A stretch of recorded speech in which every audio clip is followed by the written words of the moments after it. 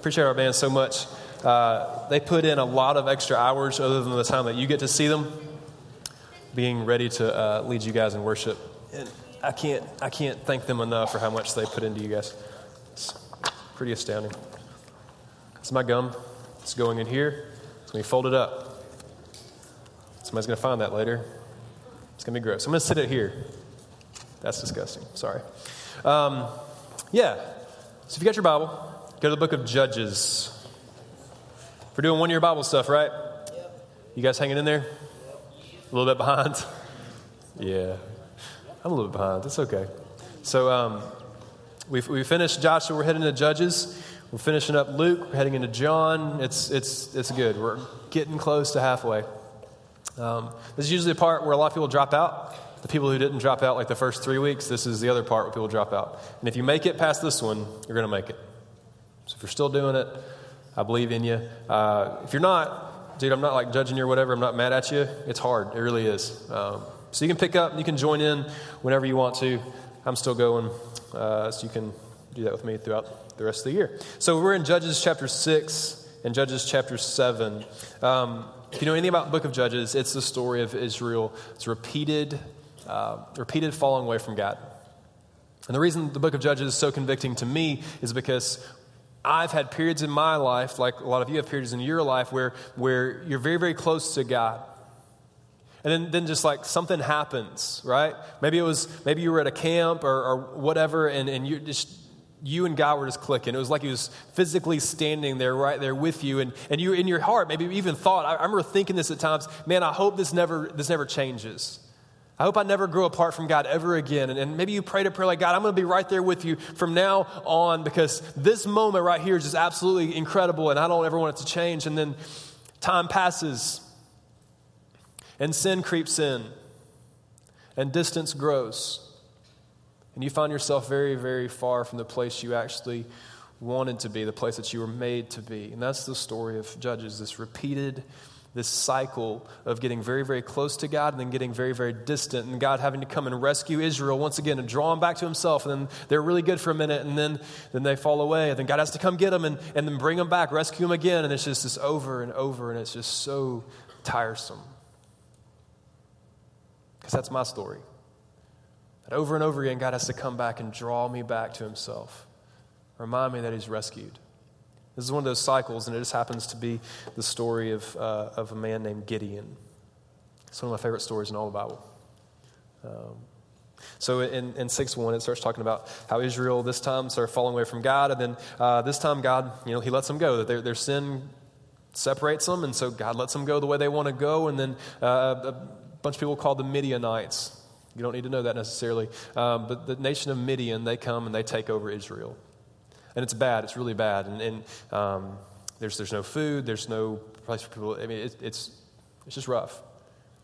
And so a period of time, like 7 years passes, and finally Israel remembers, hey, wasn't life better when we had a close relationship with God? Wasn't life better when we were walking with God rather than being conquered by this other thing and not having any food and anything that we need? Wasn't God better? And they cry out to God, and they beg of God to come back and to rescue them. And God hears their cry. And in verse 6, it basically reminds us that God has been faithful to fulfill his promises. That God has made us some promises. He made Israel some promises. And God is faithful to hold up his end of the bargain even when we fall short. So if you're in a moment, in a cycle in your life when you've fallen short on your end of the bargain. And maybe there's some distance between you and God. Maybe things aren't exactly the way that in an ideal world you'd want them to be because there's just been some junk. It's been a long semester. Some stuff's happened. And there's distance. God has promised. God has promised a lot of things, but primarily for us, principally, he's promised us salvation and forgiveness and purity before him in the name of his Son, Jesus Christ. For Israel, he had promised to make them a great nation and to protect them and to make them a chosen people for himself. So if God's promises can hold true for this entire nation, then I think God can hold up a promise for you. So if you've got distance, I want you to reflect on God being faithful to his promise throughout this story. Cool? All right. So they call out to the Lord. And God shows up. He shows up at a man named Gideon's doorstep. It's actually his dad's doorstep. Gideon's at dad's house, and he's helping harvest some wheat. The Midianites are crazy, and they steal food from everybody. So he's threshing wheat in a wine press, because it's like a wine press is like a big brick or a rock cylinder, kind of like a well. I can envision like a bigger well, and they press the grapes to make wine or whatever in that big well-shaped thing. Well, if you get in that thing, nobody can see you. So if you shake the wheat out inside the thing, then nobody can see you. So the Midianites can't come steal your wheat, right? So Gideon's he's in the big hole in the ground, and he's shaking the wheat out so they can have something to eat and try to hide it from the bad people. He's just hanging out at Dad's house, helping harvest wheat. That's not exactly what I would consider reckless living. That's not what I would consider doing anything crazy out on faith. It's just kind of doing normal life. And I think that's where a lot of us find ourselves most days. We're not doing anything nuts for God. We're just kind of surviving. We're just trying to make sure we got enough food. We're just trying to do what we need to do to make sure that we're going to be okay for that day. And that's exactly what Gideon's doing. He's doing exactly what we do normal days. He's just living life, doing what he has to do to get by. I've been talking to a lot of you guys about school right now. Survival is the best word to describe what you are doing currently, right? You are surviving. You're not pushing back the darkness of the world or anything. You're just, dude, I got 15 things to do, and I'm in AP English, and I haven't done my project I was supposed to have started and worked on the entire semester because I'm dumb. And now I've got to do my entire project and this other thing, and it's just nuts right now, right? Your life's crazy. You're surviving. Gideon's surviving. He's just getting by. And an angel of the Lord literally appears under this tree, which is freaky, and comes over and starts talking to Gideon. And in verse 12, the angel of the Lord says to Gideon, the Lord is with you. That's like his introduction. Hey, the Lord's with you. And I love how Gideon responds in 13. Look at verse 13 with me of Judges chapter 6. He basically says, no, he's not. In 13 he says, but sir, if the Lord is with us, why has all this happened? Where are all his wonders that our fathers told us about when they said, didn't he bring us up out of Egypt? But now the Lord has abandoned us, and he's put us into the hand of Midian. An angel of the Lord appears under a tree, tells Gideon that the Lord is with him, and he says, no, he's not. Because if there's actually a God who's supposed to be worth something, why has all this happened? You ever felt like that? We know the feeling. What Gideon's saying is that, man, I've heard about God. I may have even experienced him in the past, but he feels so distant right now that I'm not even sure he's there. We know that feeling. We know each one of us in the room, whether you're a Christian or not, has known what sin is like, sin that puts up barriers between us and God. And especially if you're a Christian in the room, man, you know how this plays out when you try to spend time in prayer and all of the things that have disappointed you about yourself recently flood your thoughts and you can't really get very far in prayer. Or time in God's Word or whatever. Or maybe you walk into Greenhouse and you're so guilty from what's been going on in your life that you wish your mom hadn't made you come that night. And maybe that's where some of us go for periods of time when we're kind of absent from this place. We're like, hey, I've got some junk in my life and I don't want to have to go be there and hear about this God who has dreams or commands on my life. I don't want to do that. Sin creates distance. Israel's sin created distance. And Gideon is saying, no, the Lord's not with me. There's distance there. He's not here. The angel kind of ignores him. And it says in 14 that the Lord turned to him. Gave him his full attention, zeroed in on Gideon. He turned to him and he said, listen, go in the strength you have and save Israel out of Midian's hand. Am I not sending you? The Lord turns toward Gideon and he's like, shut up. I'm here. You're going. And you, threshing floor, sissy boy, hanging out in daddy's wine press, trying to get some food to eat, surviving, you need to go save Israel from this huge oppressive nation. Fix it. Have I not sent you? Go. God calls a Gideon to do something more than survive. He calls Gideon to pursue him. to step out on faith, to step out of his apathy, to step out of that distance and act. There's no rewarming up process. Sometimes in my life when I feel distant from God, I want to ease back in or something, and man, there's probably I should, maybe start out with just prayer stuff, and then I'll kind of reintroduce Bible study or something. I'm going to ease myself back into God. And no, God's not like that. He comes to Gideon and says, hey, you're going to go from feeling like I might not even exist to now you're going to go save an entire nation from another nation because I said so. It's like 0 to 100 miles an hour instantly. So Gideon questions him because that's what we do with God, right? God tells us to do things. We're like, I don't know, maybe not. So in 15, Gideon says, but Lord, that's a terrible way to begin a sentence talking to God.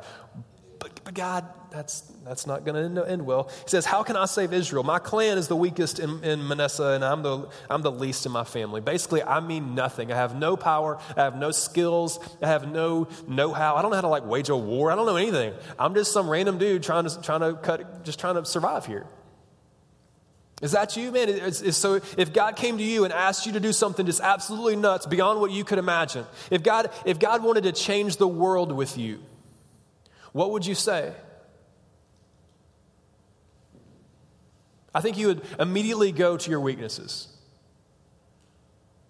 If I walked up to you on a normal day and I said, hey man, I really believe that God wants to change the world with you, I think you would immediately meet me with skepticism.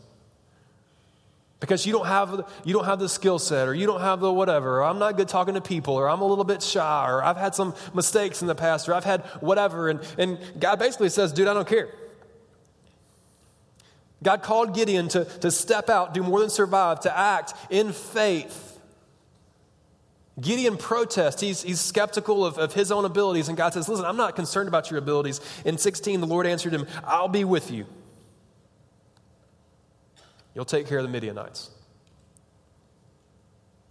God's not concerned about Gideon's weaknesses. He's not concerned about your weaknesses. He's not concerned about your shortcomings. He's just concerned about your willingness to follow through, to step out in faith and act upon what he's called you to do. He hasn't asked you to protest. He hasn't asked you to explain to him why you're not the right fit. He hasn't asked you to explain why that kid that you've felt that tug on your heart that you probably need to talk to, he hasn't asked you to explain to him why that kid's weird and you don't want to.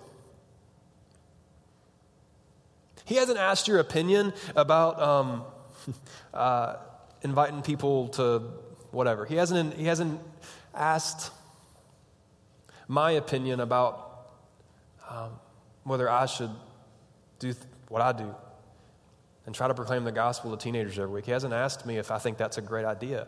It's what he called me to do, and I do it. And in God's power and in God's strength, it's effective. Man, if we're talking about weaknesses and God not choosing the right people, I remember when I really felt like God was calling me into student ministry. And before that, you guys know I talked about wanting to do med school stuff. And I was super shy. And so in this space, I'd be in that corner. I'd be in the back corner as far away from any of you as I could get. And when we would do activities, and there's some of you that jump up and down and wave your hand in the air that you really want to do the activity and be on stage, I would probably just remain seated so that whoever was on stage couldn't see me. If anybody ever made me do a group project, I would work so hard. I would do anything I had to do not to be the one to present it. I'd do as much work as they needed me to do, and I'd do the work well just so I didn't have to get up in front of the class and say a word. When I was in high school, I didn't invite a single friend to our Wednesday night thing the entire time I was in student ministry. Too scared. I was completely ineffective, and I was probably the worst instrument I can imagine to do what it is I do. And God said, hey, I'm not really concerned about your weaknesses. I'm just concerned about you doing what I call you to do.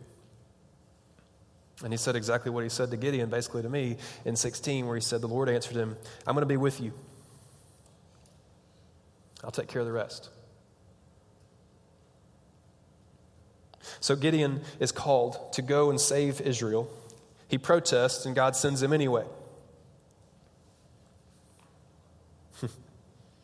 And then in 25, it says, it begins the verse this way. It says, that same night.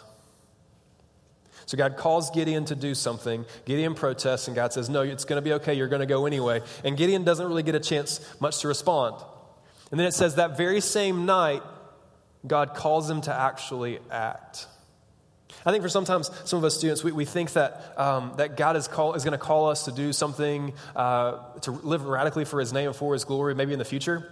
Like maybe when I'm in college, I'm supposed to go on summer missions or something. Or maybe when I'm an adult, I'm going to like try to, share the gospel with somebody like 15 years from now or something. And we have this future expectation that God will use us. We don't have a present expectation. It's not a present reality for you. And you almost think that because I'm a teenager, God isn't going to use me to do anything. God doesn't have any expectation on me because I'm 15 years old. I can't even drive a car yet. Surely God's not asking me to do something significant like earth-changing, eternity-shaping. God's not asking me to do that because that's crazy. Old people do that. People that have to stand on stage and preach, that's their job. That's not my job. I'm 15, 16, 18 years old. I'm not even in college yet. That night, 6:25, that night, God called Gideon to do a thing, and it says, that night. The Lord said to him, I want you to go and I want you to take the second bull from your father's herd, the one that's 7 years old. So go get a bull. And then I want you to tear down your dad's altar to Baal. This is another god. Their altars were a big deal. I want you to go tear down your dad's altar to a false god. That sounds like a good plan. And then I want you to cut down the Asherah pole beside it. That's another altar to a different god. Good. We're just going to just vandalize dad's stuff.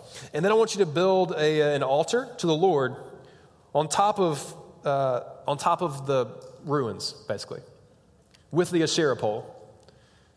And then I want you to sacrifice a bull on top of it. Okay? And we'll see how they like that.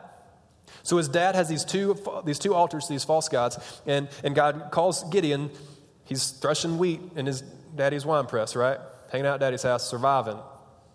And now he's supposed to go rip down dad's altars and basically desecrate them as well as possible. Not only am I going to tear it down, I'm going to sacrifice to another guy that you don't believe in anymore, and I'm just going to do that in your front lawn. So get ready, Daddy. And Gideon understands that this is a terrible idea, so he does it at night. He gets a couple of guys to help him, and he waits until night because he's scared, and then he does exactly what God called him to do. Do you get why he was scared? Do you get why he didn't want to do this? I don't have time to illuminate the whole cultural reference thing about altars and Asherah and stuff, but do you get it? Basically, it's very, very confrontational. And on top of that, it's public. And it's not going to be popular. It's probably going to be a little bit dangerous. He's surrounded by people who worship these other gods, and he's going to go out and he's just going to flaunt in their face that his God's better. I don't ever think that acts of faith, like stepping out in faith and the way God is going to call you to, is going to be easy or popular. So Gideon's a little bit scared. He does it at night, whatever. People freak out. And so the only reason that Gideon doesn't get killed right then and there the next morning is because his dad steps in. His dad, these were his altars, his dad steps in and he stops the crowds and he says, listen, if Baal's really a god, Baal's going to be able to take care of himself. If Baal's a god, let Baal defend himself. And they let Gideon live for the moment. But what they took that to mean is if Baal's going to defend himself, he's going to defend himself through us. So they go call all their buddies, and the whole army of Midian descends on Gideon. All of a sudden now God has called Gideon to basically vandalize some altar stuff, and now an army of 30,000 people marches on Gideon, a guy. This reminds me of that chick who tweeted the airline. Remember her? Not a good idea, sweetie, right? Have you never heard about this? This little girl, she's 14. Is that right? 14-year-old girl, tweets some fake thing about being a terrorist or something. Yeah, I think American Airlines. And they tweeted back, hey, we're going to give your IP address to the cops, so deuces. And and they go and arrest her. So 14-year-old terrorist girl gets arrested. She's a little white chick somewhere. She gets blown up because she did something stupid. And I can just imagine Gideon feeling like, hey, this is escalating quickly. I just tore down Dad's altar, and now there's an army. I don't know how to fight an army. I'm just a dude. And then God starts acting, and God brings up his army, and basically the entire nation of Israel, who's under this oppression, sends all their folks, and they just start following Gideon. Because that's who God's put in charge, and God puts it on their heart. Hey, there's this guy, Gideon, and you've got to go help him. And so 22,000 people of Israel descend as well. You've got the thousands of Midians, and you've got the thousands of Israelites all in the same place. And there's this kid who was threshing floor in his dad's wine press a few days before in charge of 22,000 of people of Israel's army in a matter of days. God wants to do ridiculous stuff through you if you'll be faithful enough to do what he says. God has dreams bigger than what you could ever imagine. Dreams so big that it would terrify you to know what God wants to accomplish through you if you'd let him. If you'd get out of survival mode and step out in faith. That's what happens, man. In 36 through 40, Gideon double checks with God because there's two armies on his doorstep. And he has this signs thing with God where there's a fleece, and he wants to see if to make sure actually God's got it. He triple checks him that if time will lay this fleece on the ground, God, and if you let dew fall only on the fleece and not on the grass, then okay, great. And that happened. And the next night he says, okay, don't get mad at me, but let's just try this one more time. I'm not really sure you're God yet, even though there's 55,000 people on my doorstep. If I'm going to lay the fleece down again, and then this time I want you to do the opposite. I want you the dew to fall on the ground and not on the fleece, and then it happens, and then Gideon's finally ready to go. So it's in chapter 7, you've got these thousands of people on the doorstep. You've got God's promises to sustain Israel. You've got God's promises to use people like you and me to accomplish crazy things, and all of it's about to come to a head right here. And in chapter 7, verse 1, God starts bringing out his plan. Not a plan that Gideon comes up with. This is God's plan because, like Proverbs 14:12 says, there's a way that seems right to you and me, but that plan leads to death. There's a way that seems right to you and me. There's a way that seems right for me to relate to students. There's a way that seems right for you to live your life, and God says, hey, I've got a better way. So God's better way starts showing up in 1 through 8. And basically what he does something completely counterintuitive. He intentionally sets up impossible odds for God's team. Intentionally sets up impossible odds. Look at chapter 7, verse 2. Chapter 7, verse 2 says, the Lord said to Gideon, you have too many men for me to deliver Midian into their hands, because Israel might boast against me that their own strength has saved it. So God says to Gideon, hey, there's too many people here. You've got 22,000 soldiers, and if you guys march out against the 30 or whatever, and you guys win, then you'll probably just think that you're just awesome and you just saved yourselves, and that's not cool with me. So here's what we're going to do. You're going to go out and you're going to announce to 22,000 people, hey, if any of you are scared, go home. It's cool. We're not going to be mad at you. It's fine. Go home. If I'm going to, dude, do you know how they do war back then? There's clubs and junk. It's not pretty. There's not drones, okay? You're not incinerated. You just get stabbed by a guy with a blunt stick, and then you bleed to death. I'm scared. I'm out. 22,000 guys. 12,000 of them go home. There's only 10,000 left. Now it's 30 to 10. That's steep odds. That means the 10 have to beat, each one of the 10,000 guys have to beat 3 of those people. That's not a good plan, God. It's not a good plan. And God says, hey, that's still too many. That's still too many. That's still theoretically possible. So here's what we're going to do. We're going to go down to this stream thing, and I just want you to watch how everybody's going to drink water, and whoever I tell you to kick out, you kick them out. Deal? He's like, deal, let's do this. They go down there, and God tells them they're drinking water. He has these 2 different ways that they get to choose from, I guess, or whatever. 300 people get chosen. Out of 22,000, 300 make the cut. God sends the rest of them home. So now it's 30,000 people against 300. You've got God's promises to sustain Israel. God's promises to use people like you and me to do ridiculously crazy things. And now God's like stacking the deck against himself to prove how ridiculously awesome he is. God calls us to do reckless things according to his plan for his glory. God calls us to do reckless things according to his plan and for his glory. God sets the deck against himself.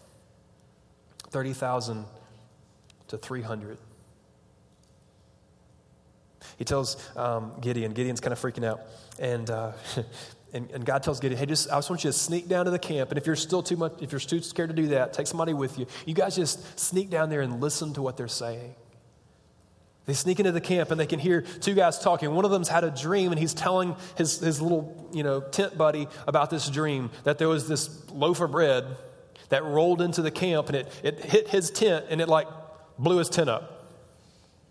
Freaky, right? And he's telling his buddy, hey, I just dreamed that a loaf of bread rolled down that hill and blew my tent up. So that's weird. And the guy's like, dude, that's Gideon.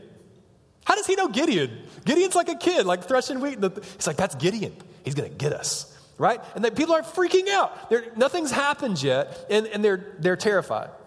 30,000 people are terrified because they think the masses of Israel are about to just descend on them, and there's 300 guys up there like eating Snickers, doing whatever they do. There's 300 dudes up on the hill, like they could just decimate them instantly. It's nighttime, and Gideon's like, wow, they're scared, weird. And he goes back up the hill, and God's like, here's the plan. Why don't you take a torch and a pot? Why don't you put your torch inside your pot? All right? And then just go stand in a circle around the city. Okay. I got my torch and my pot. Oh, and a trumpet. Everybody gets a trumpet. There's 300 trumpets. So I got a bugle, and I got a torch, and I got a pot. How many hands do you have? I have 2 hands, and I have a bugle and a torch with a pot on top. And there's only 300 of me, and there's a camp of 30,000 people, and I'm just going to stand next to it, see what happens. And Gideon just says, hey, just watch and just do whatever I do. I don't even know what I'm doing over there. If I'm just one of the 300 guys, I'm just standing here like an idiot, just like watching, trying to figure out which guy is Gideon. I don't know, man. I'm just standing here. And what Gideon does, he says, when I yell go, blow your trumpet, smash your pot, and light your torch, and just start yelling.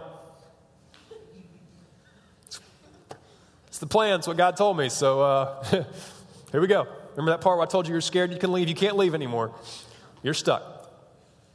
So they blow the trumpets, or whatever. I don't know how trumpets work. You blow some trumpets, you smash some pots, and there's a noise, and there's a pot, and pots are breaking, and so pots start breaking all around the thing, and it's loud. They're slamming pots on the ground. That sounds cool. And then they light all these torches, and all these torches light up. Because with normal armies, there's one guy with a torch with like 1,000 guys. He's like the regiment captain. He's the guy that leads the charge. There's the guy with the torch. So you follow your commander who has a torch. No one else gets a torch because you're not cool enough. Only I get the torch. And you 1,000 guys follow me. So if there's 300 guys and they're supposed to have 1,000 guys with them, it's 300,000 guys. So they just make a bunch of noise and light a bunch of torches. The Midianites freak the junk out and they start stabbing each other and like run off. Like they literally like attack each other trying to get out of the camp faster. They just like stampede each other. Guys are just like getting stabbed for no reason at all. And everybody just runs off. God's like, nah. Told you. So then they let the other 22,000 guys chase them down. They all get killed. So that's fun. But so God stacks these incredible odds against himself. And then he shows up and he pulls through. So when I was reading this story, I was thinking about that. Man, how many times do I miss experiencing God's glory because I back down from impossible odds? How many times do I not just realize what God is setting up for himself to get this enormous amount of glory out of? How many times do I see impossible odds and I'm like, hey, I'm not strong enough to do that. I got to bail. I can't do this. I can't make a stand in my friend group because I'm just going to get tossed out. Like if I stand up for my faith at my school, I'm just going to get ostracized. I'm not doing that. Those odds are stacked way too high. I'm not doing it. I'm not gonna talk to my parents about Jesus. Are you kidding me? What if they like ground me or put my junk out in a box in the street or something? I don't know, man. Like that's big odds. I'm not doing that. I wonder how many times we miss experiencing the fullness of God's glory because we're just too scared to stand up when he's stacking the deck for himself. You guys know the story of Mount Zion, right? Like our story. About impossible odds, man. Greenhouse started with like 12 kids. There's 107 of you, and it's a low night. That doesn't count the 60 junior high kids over there.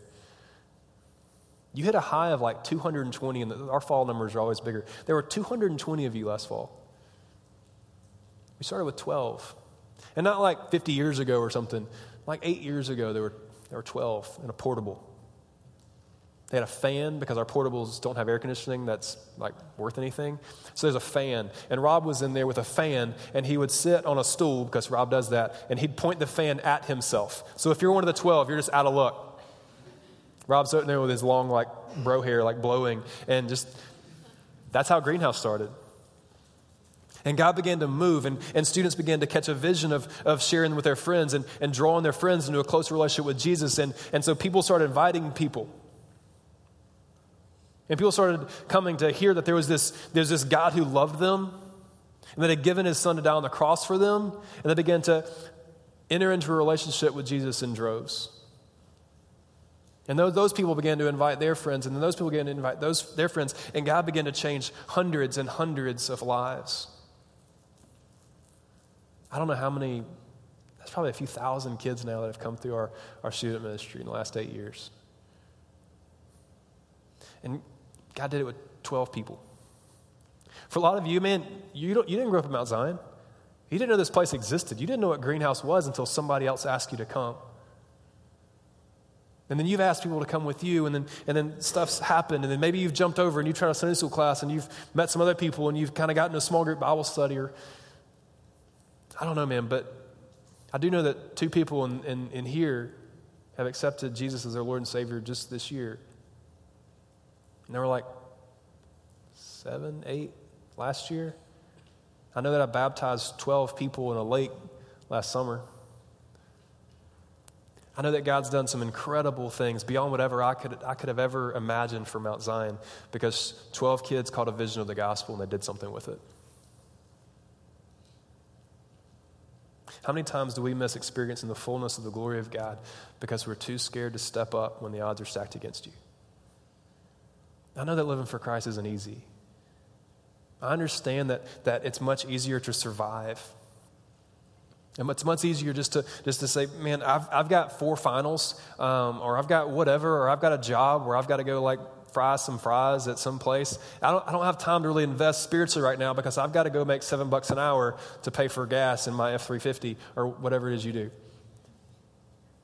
I know that it's much more pressing, and that the plan seems better to us to survive, to not take the time to live recklessly, to pursue what God may be calling you to do, to never really step out because it's a little scary and because you don't really trust him. I get that it's easier to survive, and I would just say that that's not the life that you were created to live. That you can live that life, dude. There's adults all around you that you know that if you really take stock of the way that they live, they're still just surviving. They've never really seen God show up or show out in their lives because they're too busy just making it through. Last week we talked about living recklessly in the name of Christ. And this week we're building on it. So I'm going to invite you again, just like I did last week. Man, if God is calling you to do something, I would dare you to do it. If God would call you to maybe not participate in something that would free you up to make a more of an eternal impact, do it. Do it even if it makes people mad. Do it if you get yelled at by a coach or something. I don't care. Do it. See what he does. See what God does with your faithfulness. Because in this story, God took a guy who was threshing wheat just trying to survive, just trying to get enough food to eat, and used him to rescue a nation in a couple of days. I don't know what he can do with you. It's incredible. Our generation is the most over-resourced, over-talented, over-knowledgeable group of people that have ever walked God's earth, and we're still the most apathetic,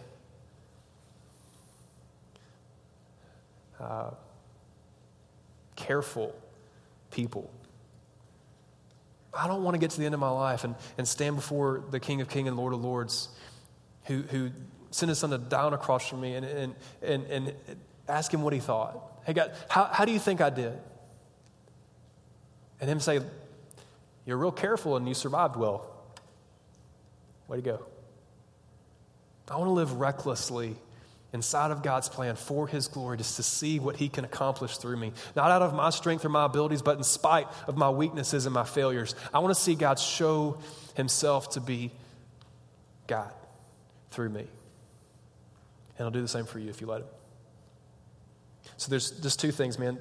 I know that's real big, that's real long term maybe, but there's two things that just for today.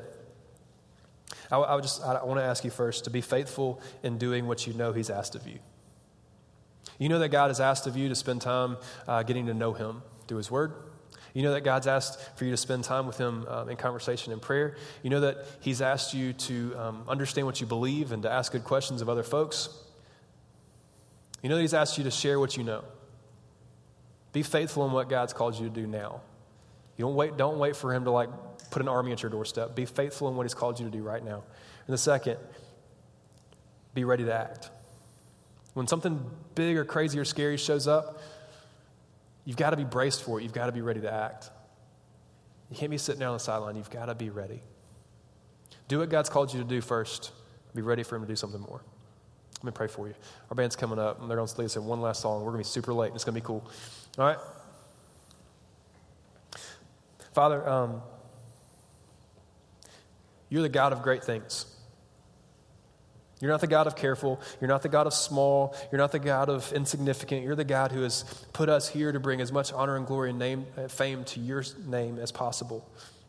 And God, so many times I think that we just kind of naturally look out at the situations that you've placed us in, and it looks hard and it looks scary, so we just hunker down and survive.